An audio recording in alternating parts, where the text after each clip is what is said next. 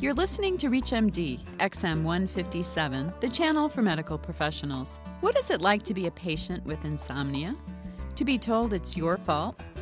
Just relax, or take this med or that med. Our guest today weaves together her personal experience with insomnia and the latest sleep science. Welcome to the ReachMD Book Club. I'm Dr. Leslie Lunt, author of You Can Think Like a Psychiatrist, your host. And with me today is Dr. Gail Green. Dr. Green is a professor of literature and women's studies at Scripps College, Claremont, California. She is a member of the American Academy of Sleep Medicine and is the patient representative and board member of the American Insomnia Association. Welcome to ReachMD, Dr. Green. Thank you very much. Dr. Green, let me begin by asking why a literature professor wrote a book on insomnia. Yeah, well, sleep has always been the major, most serious problem in my life, getting enough of it so I could do whatever I needed to do the next day, teach the class, write the book. I mean, when you have this problem, it's just so central. You're always dealing with it. There's never a time you're not dealing with it. It doesn't go away. It affects your projects, your plans, your travel, your work, what you hope for the future. So I felt like I'd suffered silently for too long. And I was also hearing the same old advice over and over. Get up earlier, avoid caffeine and alcohol, don't worry so much. And I was reading this advice. I mean, every book I read seemed to say the same thing. It was like I was reading the same book. And I've been hearing this advice for a really long time because my father was a doctor, and he would tell me exactly what I've just said and kind of pass the buck to me like it's something you're doing wrong. If you'd only, go to bed earlier, if you only wouldn't get so wound up. And so I just asked, what is going on that I'm hearing the same thing 50 years later? I was 13 when I was getting that kind of advice, and it was 50 years ago, more than 50 years ago. Where is the research? Why has the tune not changed in 50 years? Well, now's your chance. So talk to our physician listeners about what it's really like to have insomnia. Oh, it's completely miserable. I think I know that people who take sleep for granted don't get it. They just don't. I mean, people are accustomed to having maybe, a bad night now and then, and it's usually caused because there's something on their mind or something like that. So they assume that's the case for everyone. There must be something on you. You must be worried. You must have a guilty conscience. And, often I can have insomnia. There will be not a thing on my mind. I will go to sleep. I'll be relaxed. I'll be, I've had a good day and nothing urgent the next day. And I'll lie there, It's just nothing, and it's not even a racing mind. But you can't function when you have 2 or 3 or 4. I can't anyway.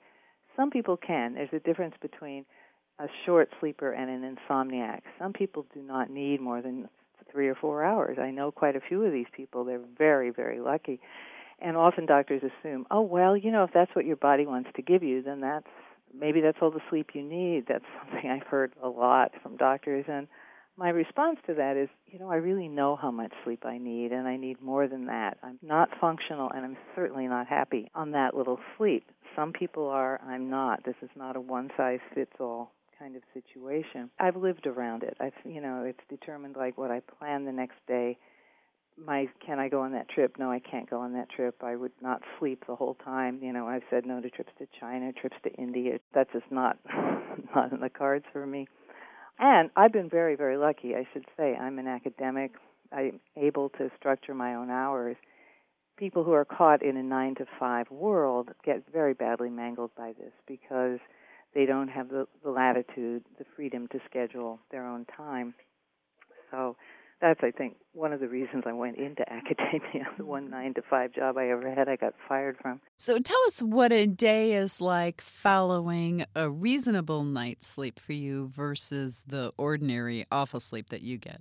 Oh, God. Well, I don't get very many 6 to 7 hour nights without some chemical help. I should say that.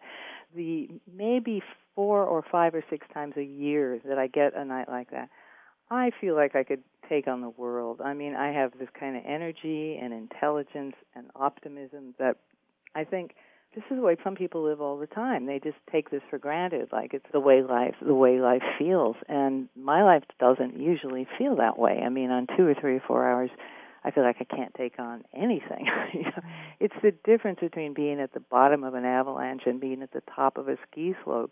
Sleep is so interesting to me. I mean, the more I got into this book, the more fascinated I became by it, how they understand so little about it. And yet, it's the fuel of life. I mean, sleep is your better self. It's your consciousness. It's your creativity. You try living without it, and all of those things that go, your sense of humor goes, your relationships with people, fall off. You just don't have the energy. Marriages break up over insomnia. I mean, I've never seen a study done, but boy, anecdotally, I encountered so many people who just said, my husband left me. He couldn't stand sleeping with me, and he wouldn't sleep without me, and this kind of story occurs over and over again. So the difference between having sleep and not having sleep is the difference between having fuel, having a full tank for your life, or being on empty all the time. And we do get cranky and irritable, and then we get a bad reputation. Oh, well, naturally they're insomniac.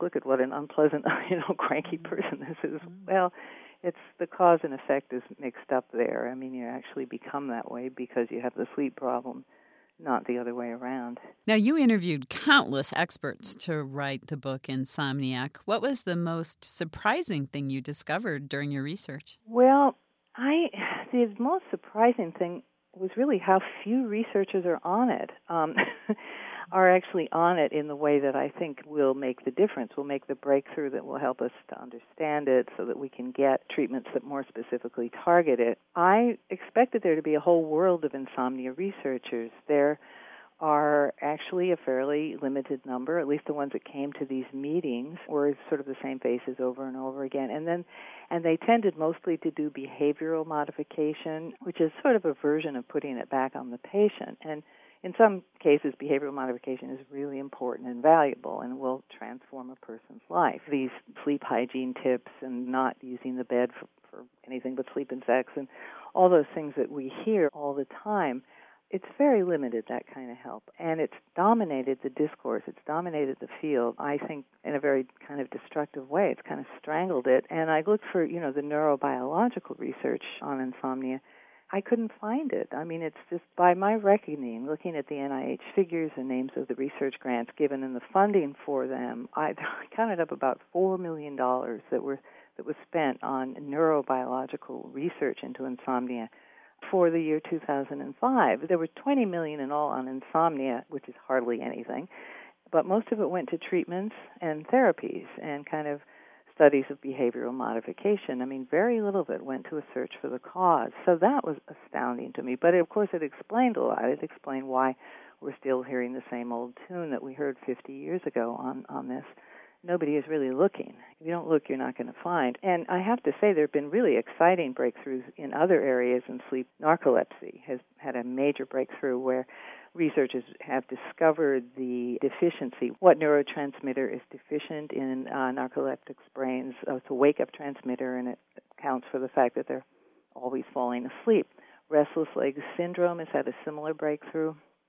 That's what's needed in insomnia, but insomnia has had no such breakthrough. I mean, there just hasn't been any kind of, there's less of this, there's less of that. This mechanism operates in a different way than it does in normal people because people just aren't doing the necessary research. They're working on apnea much more than on insomnia because it's much easier to work on. If you're just joining our discussion, you're listening to ReachMD, XM157, the channel for medical professionals.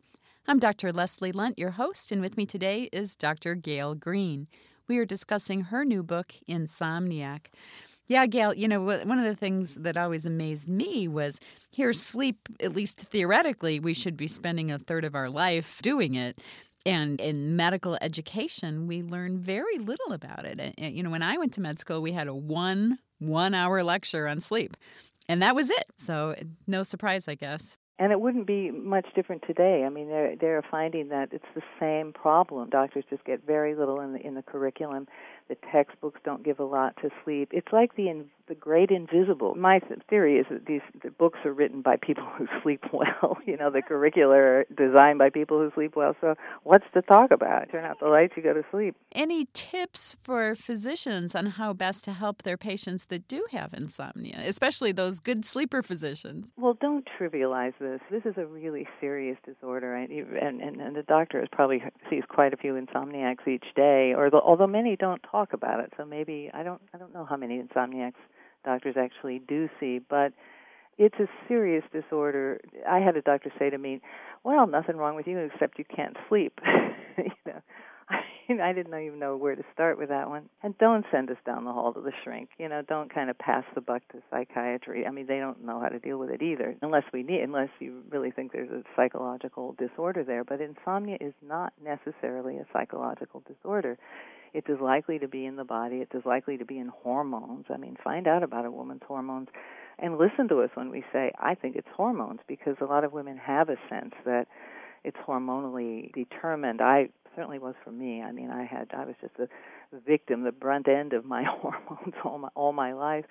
And listen to us, because we're not one size fits all. We need individual treatment. And don't kind of stereotype, this is a neurotic, depressed, middle-aged woman, let's give her an antidepressant. Listen to what we say about where we think it may have come from. Our ramblings may give a clue to what's gone wrong and how it can best be treated, and troubleshoot the condition with us. I mean, really help us kind of think it through.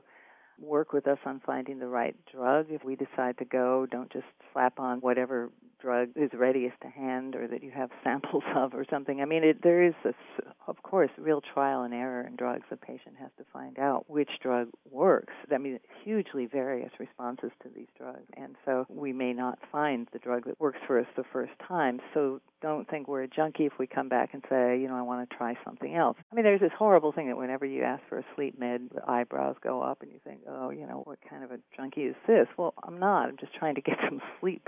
That's the way most insomniacs are. And just also the web. The web has been very helpful to insomniacs, and if we bring in information, try to sort of deal with that. I know the web is also full of nonsense, and doctors are sometimes impatient with that, but it can be very helpful as well. You spent a lot of time writing this book. I'm curious, are you more or less hopeful about your own insomnia since writing Insomniac? Well, my insomnia is a constant. It's pretty much the same no matter what I do, although it might have improved a little bit while I was writing the book because I was living like a shut-in. I mean, I was saying no to so many external, appointments, and people understood that I was really intensely involved in this project. So, I don't know, maybe that helped. Well, thank you so much for sharing your experiences with us today. You're welcome. It's a pleasure. We've been talking with Dr. Gail Green, the author of Insomniac. I'm Dr. Leslie Lunt. You've been listening to the ReachMD Book Club on ReachMD XM 157, the channel for medical professionals. We welcome your questions and comments, so please visit us at reachmd.com. Our new on-demand and podcast features will allow you to access our entire program library. Thank you for listening.